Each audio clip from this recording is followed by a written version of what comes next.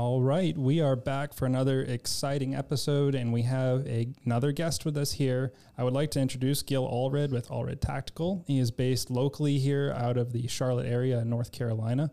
Gil, we are really excited to have you on. Thank you for coming out. Thank you for having me. So I appreciate it. Yeah, you want to give the audience just a little bit of your background, your experience? Yeah, sure. I'm a Army veteran, Ranger, sniper, airborne air assault. I then left that, joined the Charlotte Police Department, served there for 26 years and retired. Hallelujah. All right. Made it out. Let's start there. What prompted you to go and join, you said Rangers, right? Yes. How old were you when you made that decision? 18.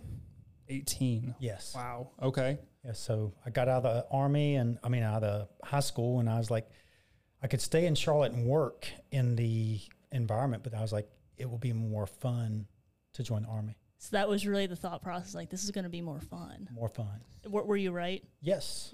Yes. Not on the food part, but on the ammo and explosives, yes. More than you could carry. Sure. But no food. No, there's no good food in the Army. Okay, so you can't count on the Army for good food. But I feel like with you, like, gave us your bio in like 10 seconds. I was like, there is so much That's packed a in lot there to unpack. There's I know. a lot more, Easily. yeah. Well, I guess I just kind of want to know, like, a little bit about just a little bit about Army experience. For sure. Right? Yeah, sure. And then also, and once we kind of just get into that, a little bit about how that perhaps shapes your perception of America, the world, like what kind of perspective it gives you. But let's just start off with your experience. Right. Mm-hmm. Well, without going into a lot of detail about saying what I see, what's wrong with the military today, because anybody could sit back and say what's wrong with it. But what I did when we were in is we simply ran everywhere we went. There was no walking. There was no such thing as walking. So if you're walking, you're wasting time. And if you're walking, you have time to do push-ups. Okay.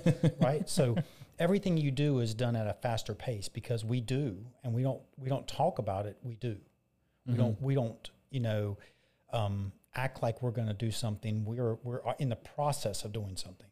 So were you in active, like, combat situations? Like, yes, what was, because I know there's different areas of the Army and just different branches of the military. I know there's the Air Force, which I've heard is joked to be called the Chair Force.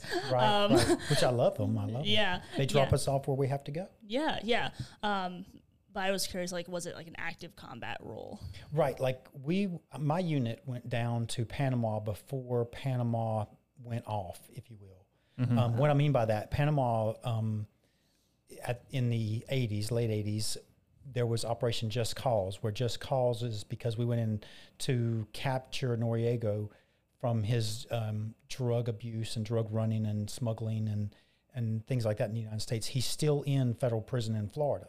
If he hasn't passed yet, he's been in there since the 80s when he was captured.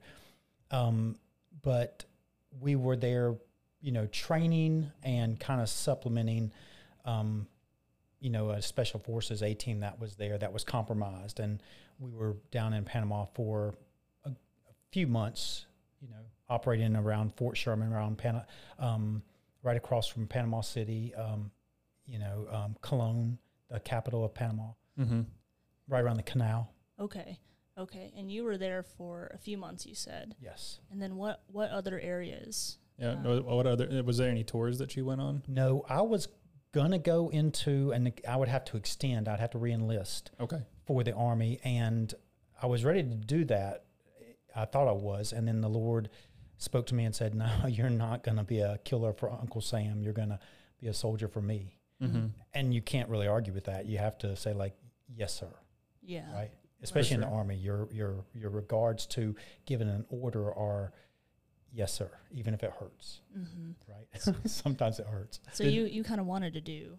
Yeah. Did you grow up Christian or believing God, or was that something you found along the way in the military career?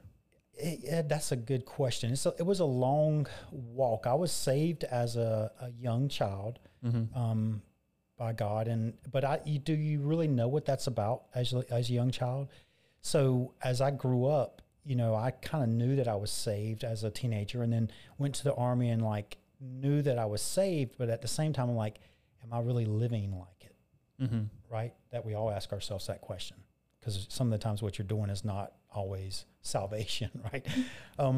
So, but that's when, you realize like I'm getting shot at and I'm not getting hit.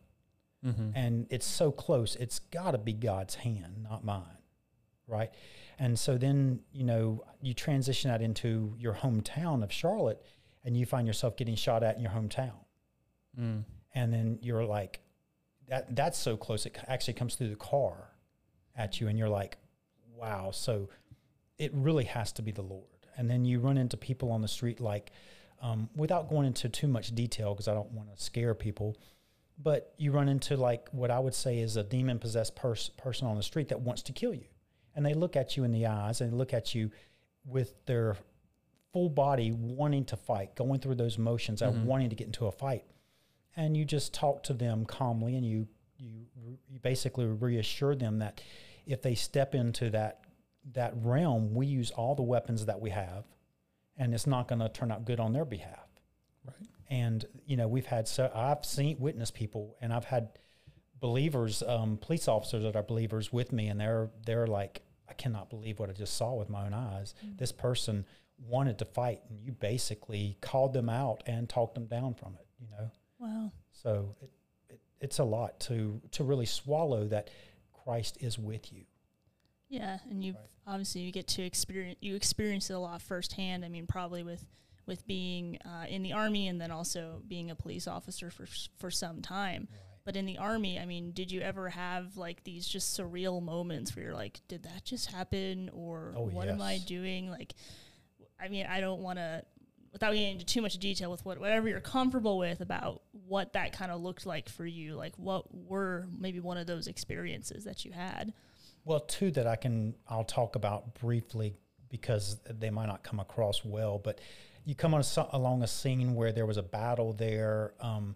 You have soldiers that are dead, burning flesh, things that you never forget. You can even still, today I can still smell it. Right. If that gives you some ideas. And that kind of transfers into the police department. When you see accidents, you see plane crashes, you see the worst of mankind. And then you still smell, like from a house fire, you still smell burning flesh. Those things are brought back to life for you. So that affects you and it never goes away from you. So you have that. There was another instance I was going to talk about, but just with a hand grenade going off, and then it wasn't really close enough, but just because of the trajectory of the shrapnel, I caught a piece of shrapnel in my neck, and just that burning, searing smell and your flesh, burning, you kind of throw that off of you, kind of scratching yourself, saying, "Get off of me," and you realize, like, wow, that's serious.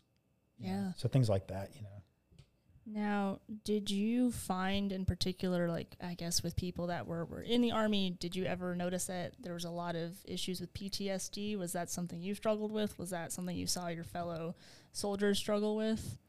Definitely a lot of soldiers struggle with it. I think that I've seen a lot of abuse of alcohol. Okay. And alcohol is illegal, but it can be abused, obviously. Drinking and driving, you can kill somebody, you can kill yourself. So I do see a lot of abuses in that. I've seen that in law enforcement, in police officers. I've seen that in military especially. And it's hard for all of us to deal with. Like, none of us know how we're going to deal with having to kill somebody, if you ever have to kill somebody. And thank God I've never had to kill anybody. I've been closer than I can guarantee you most people have ever been, because I've been pulling the trigger, watching the hammer come back. And only by the grace of God did the bullet not leave the end of the barrel, the trigger not hit the firing pin and it go forward. So that, I think that's really, really close. I mean, like splitting hairs close. So that gives me, pause, because I don't want to kill anybody. I don't want to hurt anybody, but I'm definitely not passive where I would sit by and watch somebody be injured and not do something about it. Mm-hmm. Yeah. Right. Was there ever moral conflictions internally about realizing that you might have to shoot back? No. Actually, when I was young, I was very happy to say that we'll just kill them all and let God sort them out. But then you think about that a little bit and you say, well, that's not really God's plan. I was going to ask, I was like, so how does Gil now think about that compared to Gil when he's 20 years old? Right, that's the flesh, because you get people that come up and it is survival. It's like, okay, we're either going to kill them or they're going to kill us. And we don't want to be killed, so we better, one, train and act like we're not going to be killed, and it better be real, or we're going to train and act like we're going to be dead and we're going to die. So, for instance, like when I say that, everybody in my unit that I was in my military unit with, everyone with the breeze passed the physical test. The physical test was just a joke to us because we would all do our push-ups and sit-ups. That was a 2-minute requirement in under a minute. And we would maximize. Is this for the PT police test. force or? No, for the military. For the military. So okay. When I got to the police force, their PT test was a joke. So we run like 8 miles, and you run 8 miles, and I'm like, we could do this backwards in the time you give us, right? Because we were 18. I was like 22 at the time, and so you do physical exercise 7 days a week. There's no break, and even when you're off, you work out because you're training. Yeah. And you have to really train to say that if I'm going to be in hand-to-hand, I've got to be better. If I'm going to be, you got to be mentally stronger. You have to be physically stronger. You have to be willing to say that no matter where I'm at, even if I can't go another step, I'm going to go another step. Yeah. Right? And it transfers into the body. So you transfer and say like, okay, if I get shot once, am I going to stop? No. If I get shot 100 times, if I can still move forward, I'm going to still move forward. Yeah. Right? Yeah. Well, I don't know. I might get on a bit of a tangent here because as you were talking, you were just kind of talking about like physical fitness in general. And so, you've been in the Army, you've been in the police force, and I've seen some statistics going around. It's like we have so many people in America now that are unfortunately too overweight to even try to be a police officer, much less be in the Army or in the military. I guess I just kind of want to hear your perspective on that. Like, as a country, we're so like physically unable to do anything. And so I just kind of wanted to hear your thoughts on that. Well, I think from what I've seen, not that I was around before we had grocery stores, but I knew of not having grocery stores from my parents, from my grandparents. And now that we have grocery stores, and then we've come past that to processed foods, it's very convenient to stop and get fast food. Right. And when you eat fast food, you're eating processed foods. It's not healthy for you. It's got contaminants in it. It has things that will make your body not function as it's supposed to function. And that's a different road to go down, but that's just the facts there. So you look at like health, then especially as I'm getting older, I'm like, I can't eat that stuff anymore because I've had enough of it in my lifetime where I'm like, my body's screaming, saying like, don't do that anymore. Right. Enough. Yeah, right. No mas, right? So, yes. So, I mean, I've learned the hard way over the years, like, don't drink soda every day. Don't have sweet tea every day. I'm a Southern boy. Sweet tea is water. You love sweet tea. Right. Oh, come on. Water for you, syrup for everybody up north. Right. So that's how it is for me with sweet tea. So I had to just stop drinking that. And not that I can't have tea, but like I'll switch it to something better, oolong tea with no sugar. So oolong is better for you, organic.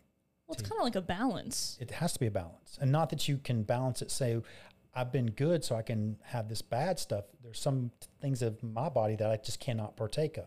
Sure. Yeah. No, without going in all the evil details. All the, yes.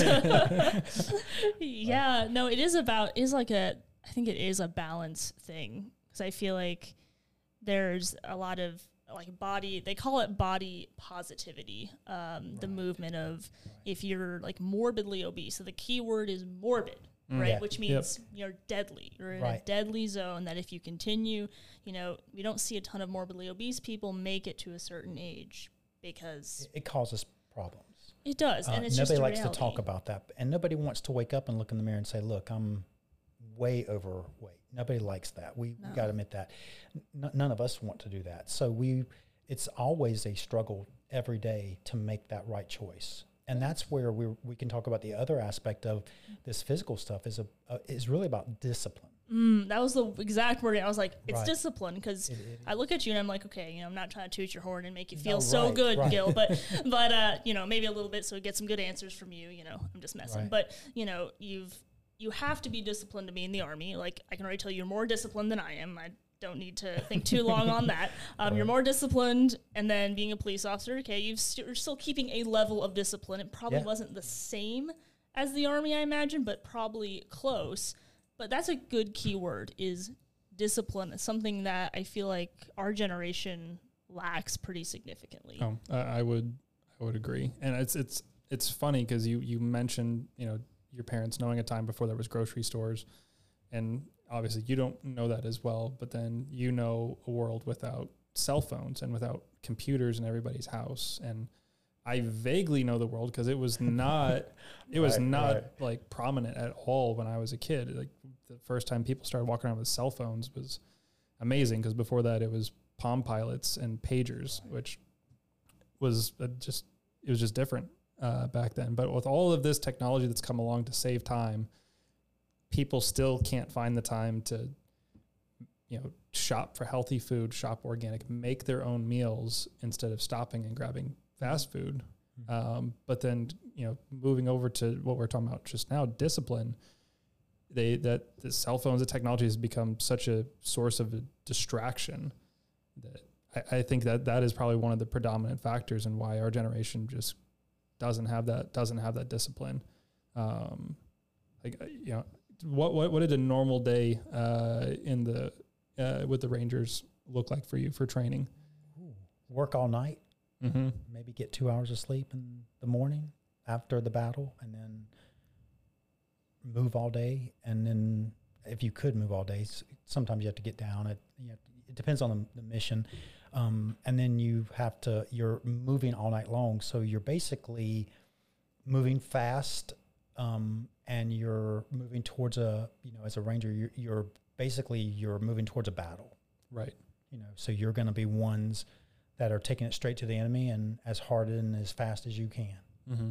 So it's that concept. But the other concept that I like is, as I was in my unit, I was not in a Ranger battalion. I was a Ranger qualified, and the Army guys would know what that is. And in my unit, I'm a sniper, so I get to sit back off of the battle, if you will, right, and control the way the battle runs, mm-hmm. because I get to take out the problems that arise in battle. You know, that could be the radio, that could be command, that could be weapons, that could be, you know, tanks. You just mm-hmm. Think about those things that could cause problems for your soldiers, and then we try to stop those things before they happen. So you were in a position basically to oversee, we'll say the arena, or where the battle was taking place, right? And you're not only looking out for your comrades, but you're also feeding information into whoever your target or your enemy movements were. Right. Yes. And then in my unit there was, and in most of the units, there's not just me, not just one. There's several. Okay. Which makes our job easier, and it makes us more effective.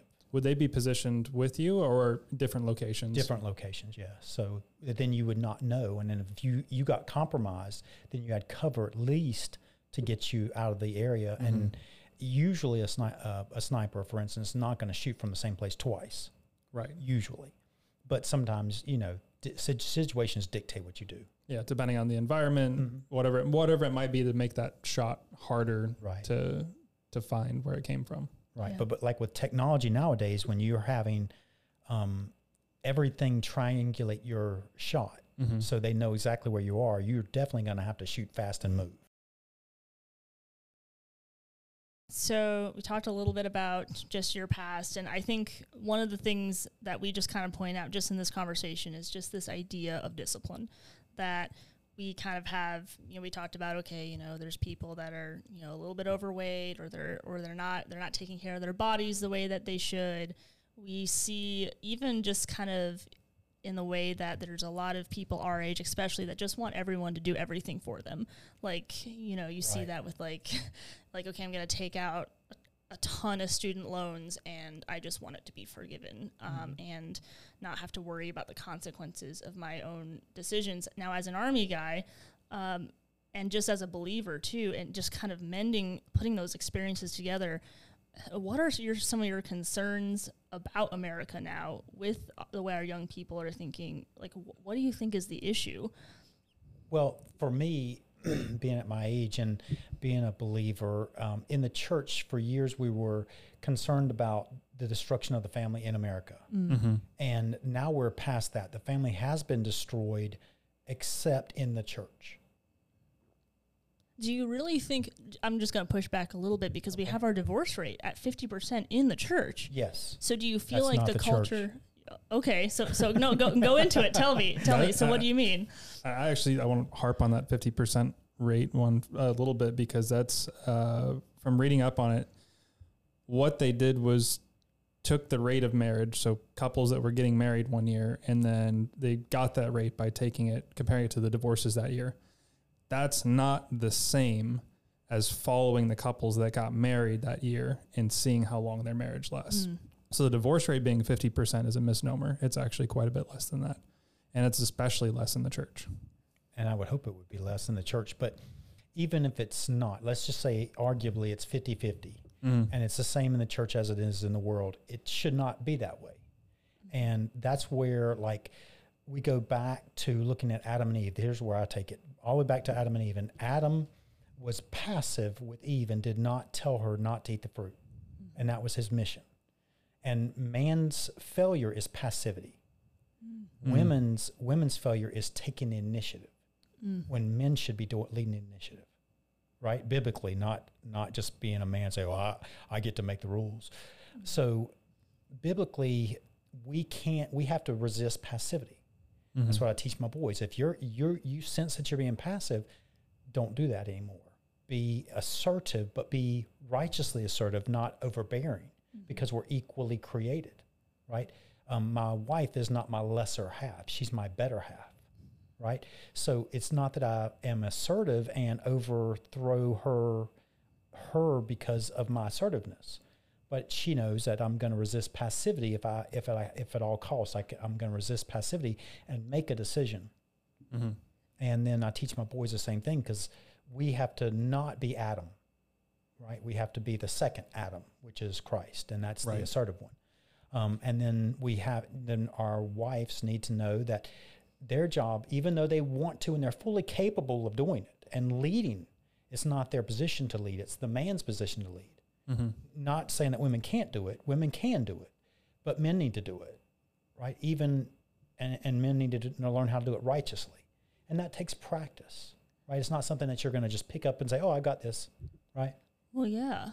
I mean, and there's one thing that you said, you taught your boys, right? Yes. That's a part of That's the family. Part of the problem. That's why I said, like, the family structure being destroyed out in the world when you're not in Christ, you're not in the church, then that's the problem. Then you have no teaching going on by the father, and then you have whatever the divorce rate is, then you have fathers that are not real fathers, and then the family's been split up, so then you have problems there with the family being broken down. And then you've got the other thing, like the pride parades that scream no fathers, right? Or that scream or no two mothers. fathers. Yeah, or two fathers. Or too many, right? Yeah. Yeah, so if everybody's listening to me and then both are being assertive, then there's going to be a battle, right? So you can't have that. That's not natural, Romans 1. I think you even see kind of the battle between men and women on not just like in the marriage, because we know that's just going to be a thing that happens in marriage. The two are going to go against each other, but like we kind of see it, I feel like in our society, where you have this rise in feminism, basically trying to beat the man down into passivity, like you said, and basically saying, "Hey, men, just stay down there. We don't want anything to do with you." It's very strange. So you kind of see it on a large scale, that curse from the very beginning that happens, and then with feminism too. I mean, gosh, there's so many different. The thing is that the breakdown of the nuclear family can be traced back to so many different like modern movements that have happened. Yes. And it's a hard thing. Like, I'm a part of Trail Life USA, and Trail Life USA is like the Boy Scouts, but with Christ. Okay. And Christ is unapologetically taught in Trail Life USA. It's all over the internet. And we teach young men to be men. You know, that's our job, is to teach them to be men of God, to teach them this is what men do. And even when we do something bad, we make a bad decision, we don't let that stop us. We get back up and we keep going, and we know not to make that decision again. That was a bad decision, right? And we just admit that bad decision. We move on and we correct that. We talk about it and say, okay, we did this, but we don't want to do that again. We want to do this again and do the good things, repeat the good things, not repeat the bad things. Right. So Sure. it's an awesome organization, and it's actually teaching young men to be men. And that's something, I don't know if you find that outside the church.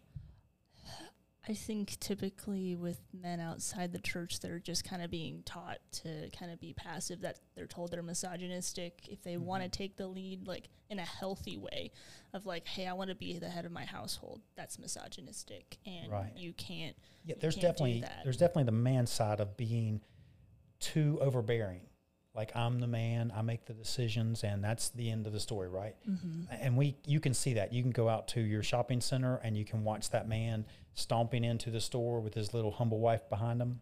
And you can see that. That's not really the picture. I also don't like the picture of the woman proudly leaving her husband, and her husband's like a little poodle on a leash falling behind. Oh, it hurts. It makes my skin crawl. Yeah, me too. And I'm like, that shouldn't be the case either. It should be in harmony. So I don't walk in front of my wife and say, follow me. We're best friends. We walk together, you know. She's covering my other side, whatever side she's on, she's covering that side with her vision, and I've got my other side where I'm at. It's my job to cover my territory. And if there's an assault or somebody that comes and threatens our way, then we're prepared. Yeah. You're the first offense, but that means you're also the first one you're putting your life on the line at that point. Right. She can just scream and say somebody's coming. Yeah. I just think it's cute though that you guys like, we both have our eyes going different directions, and that's fun. But I have to ask the question very straight up.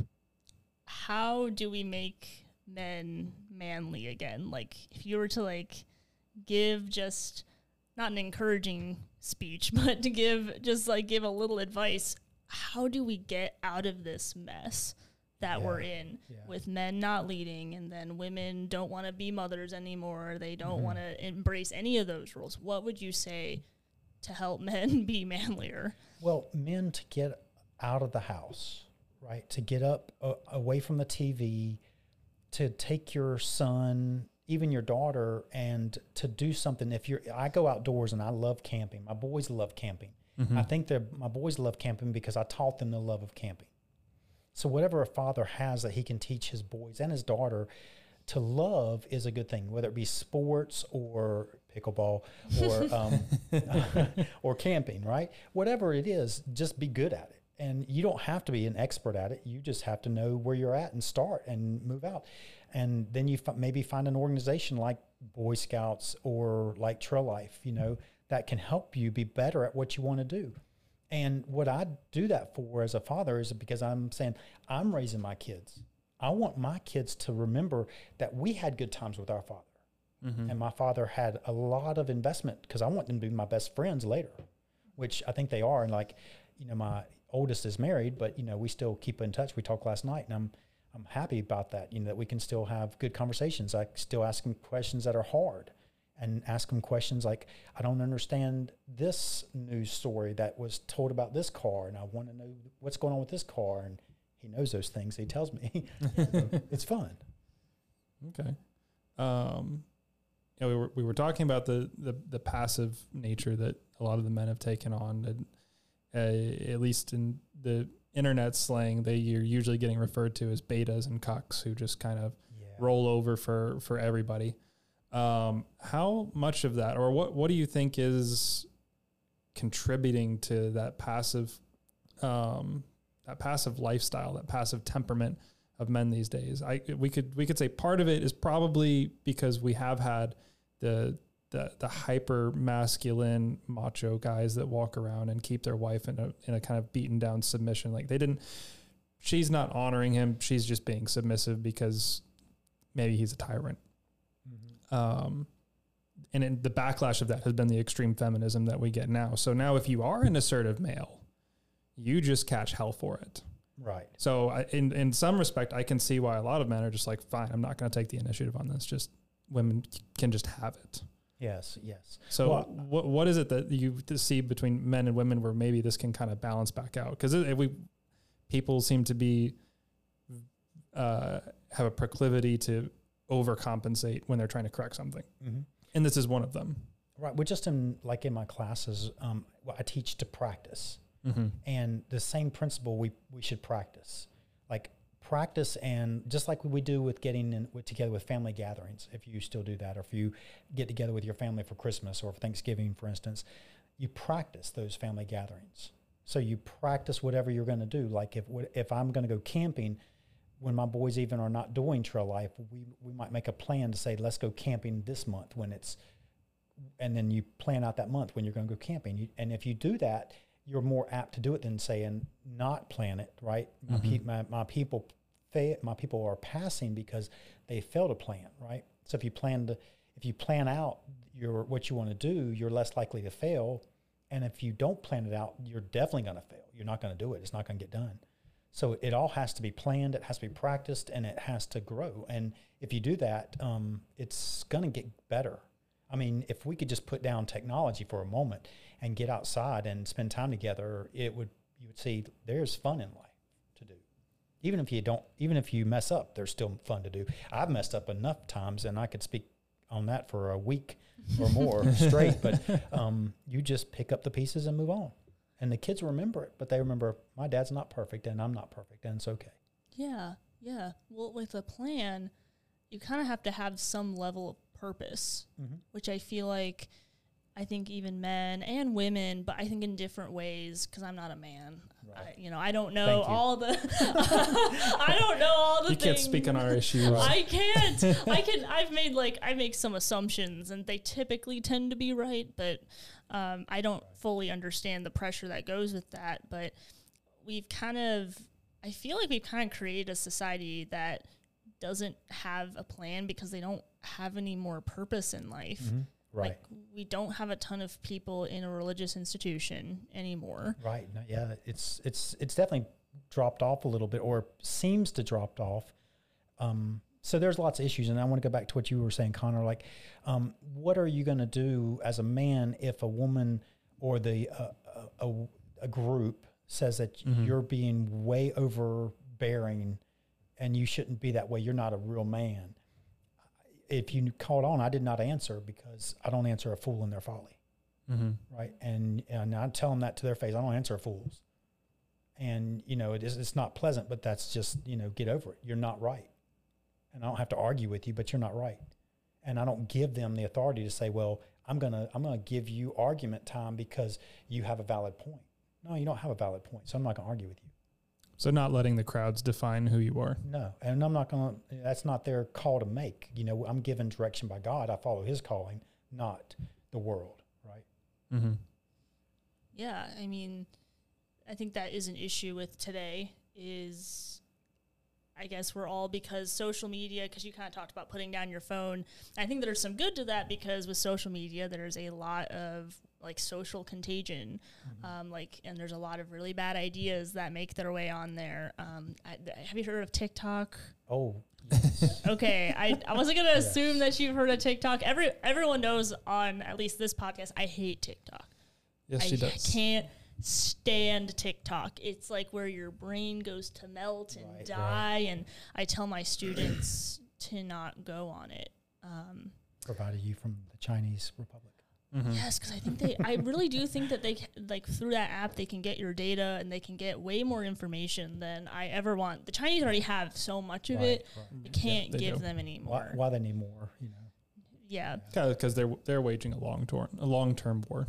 at this point, and it's turned into an information war. And I don't know that any of us here are the best ones to speak on it, but at least from the research that I've done and looking at it, it is definitely for a civilization that's existed for several thousand years. There's a reason that they are still around. Right? A lot of those nations on the east really have been around that long, and here we are, several hundred years into America. We're struggling to coexist and kind of developing these parallel economies of conservative and liberal stores and companies, and where do you want to go and make your purchases where they don't hate you just for believing something. Right. And if you do think something differently, why do we have to think automatically that that's a bad thing? Mm-hmm. I mean, it shouldn't be a bad thing that somebody sees red as good and somebody else sees red as bad. That doesn't have to be bad. It can be completely tolerable to have an opposing view and talk about it. We don't have to go to war over words. That's something we've done through history, and we don't have to do that. Yeah. No, hopefully we don't repeat that. Yeah, I don't think people know how to have opposing viewpoints without just completely blowing up at each other. I don't know what's happened to society where we can't have like just a normal debate where we could sit here. You and I could probably, if we sat here long enough, we could probably find something that we disagreed on. Definitely, probably something it'd we be could hard. Yeah, because I've got one or two actually in my head. But I think, Jordan, it's social media is a huge portion of why people can't have this conversation, where they cannot comprehend somebody having a different opinion.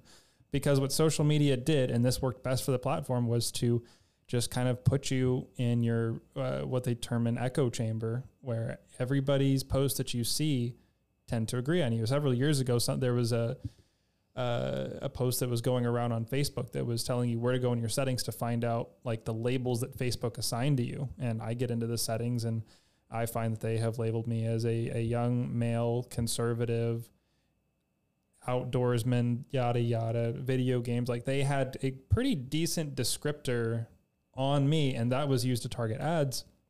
But ultimately at this point, it seems to be that it also changes your newsfeed. And that became something really difficult for me. Plus, you have the option. It doesn't have to be Facebook that does this, or Twitter, any of them. You have the option to take people off of your newsfeed so you don't see their content anymore. So maybe I'm more on the left side of things, and I keep seeing Gil posting these conservative concealed carry classes with Allred Tactical, and it's like, I don't want to see that anymore. And they take it off, and somebody else posts something, they take that off, and they take that off, and it just pretty soon they only have people that agree with them. So it's just a shock factor when you meet somebody that has a completely different view on the world than yours, and maybe it makes sense to them, but you can't make sense of it. And I think with as fragile as our new generations seem to be, that is just causing a mental crack in just how they see the world. Right. Like if we had opposing views in here now, it'd be like we cannot even have a conversation because everybody loses their cool and nobody can talk rationally about the opposing view. And that's just not right. It would be like if you were in school and one year you're the ugly duckling and the next year you're in the in crowd. If we allow this to prosper in America, sooner or later this popular vote that we've got currently is going to change, and it's going to become an unpopular vote. And when that happens, those people are still going to be mad, and then other people are going to be happy. So we really have to allow our government to operate the way it was designed to operate, and that's not to pass any illegitimate bills or laws that are not voted on at the right time by the right people. Mm-hmm. We should not allow our government to be run by the people in that sense that the popular vote of the day should not get the hearing, should not be allowed. We always temper that through our Constitution and through our government. But that seems to have broken recently. Right. Otherwise, you would just have mob rule, basically. Right. So as soon as you have the numbers advantage, then you win everything at that point. Right. Do you think the federal government has overreached its authority at this point and taken away too much from the states? On which part? Oh, I don't know. Pick one, Gil. Whichever like on all one. Of them? Yeah, pretty much on all of the steps that they are going out. Like I would even say that the NEA, the National Education Association, should not be a part of the federal government. That government money should be parsed out equally to the 50 states. Do you know, I'm putting you on the spot, do you know on the top of your head how much money per year, roughly? I don't want to know. I know, because I'm like, what if it's millions? What if it's billions of dollars? It's more than we want to swallow, but it was not written out in the Constitution. And I agree with, like if you remember other politicians that were in my time, younger in the 70s and 80s, when they said, we won't do this because this is not written out by the Constitution.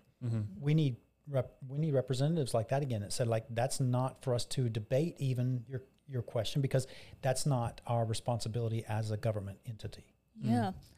Yeah, you're right. I'm listening to an audiobook right now about George Washington and the convention that they had to even get to the point of creating the Constitution, which took months. But their original issue, because there's nothing new under the sun, right? There's nothing new under the sun.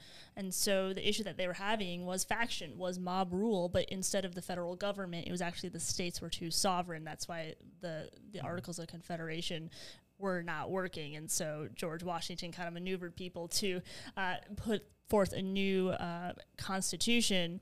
And the thing, though, that I was thinking about when I was listening to this book was we have all these lawmakers now that are so hasty, and they're not willing to take the time to really debate out these types of issues, where they're passing these bills that are like, 90 pages long, 100 pages long. They're like, great, let's go ahead and vote on it the next day. Right. Like 90,000 pages long. Oh these long bills that no one has the time to read. And that's the point, is that you can't read the bill. Right. And so you're absolutely right when you're just like, we got to go back to our roots of, yes, the founding fathers had very lively debates about all of these issues, but at the end they argued in a very humid little, lecture room for a while, trying to figure things out. But we got to get back to that, where we had a room full of people that really strongly disagreed on things, and somehow they were able to build this incredible country that we get to enjoy. And so when I think about our lawmakers now, like AOC or someone like that, it kind of makes me a little sad. Well, it brings to me memory that our government and our founding fathers, like George Washington, said, we have given you this country, this republic, if you can keep it. And they said that at the time, if you have believers, Christians rule or lead, let's say not rule, but lead is a better word, then this country will last a long time. But if you have people that don't believe, like AOC, they don't believe, well, I mean, that's clearly, even other people, we don't have to say their names, they clearly don't believe by their actions, not their words. And if they do that, they don't believe, then obviously our government's not going to work the way it's supposed to work, because they don't believe, they don't have that restraint. Right. So without that restraint, without the restrainer there in them, then they don't have what it takes to lead. And I find it interesting, like a little tidbit, Massachusetts was the last state to disassemble the state church. Most people don't know that, but Massachusetts, being a very liberal state nowadays, was the last church to disassemble the state church. Wow. And when there were state churches, and you had to basically say that in order to be in office, you had to profess to be a believer in Jesus Christ, the one and only Lord God. And there was different stipulations there, but not that was not the best way, but it was better than what we have now. Sure. Yeah, we were kind of having a debate about that, like for our last podcast. We had something similar about forcing people to say they were Christian. I think I mentioned. I really do think it was the Roman Emperor Constantine, but I might be wrong on that. But it's same deal where the government becomes the church basically, and then they dictate that all of their citizens must be of a certain religion, and just how A, that creates strife with people that don't feel the same way, but B, it creates just a falsehood about the people, where I wouldn't, if America decided we, not only are we a Christian nation, but you have to proclaim Christ. Right. it wouldn't be genuine. It would just be false. Right. And the flip side of that is only a Christian nation will give you the freedom to have other religions in a nation. Mm-hmm. Other religions will not allow it. So in order for us to have a free nation, it has to remain basically a Christian nation. If we go away from a Christian nation, then we're going to have mob rule. We're going to have an illegitimate government. We're going to have wrong things like this happening. That's why we have to go back to the family, mm-hmm. back to fathers, back to leaders, back to doing the right thing. Even this technology is a great thing to use the right way, but it's not to be used the wrong way. Agreed. Mm-hmm. Definitely agree.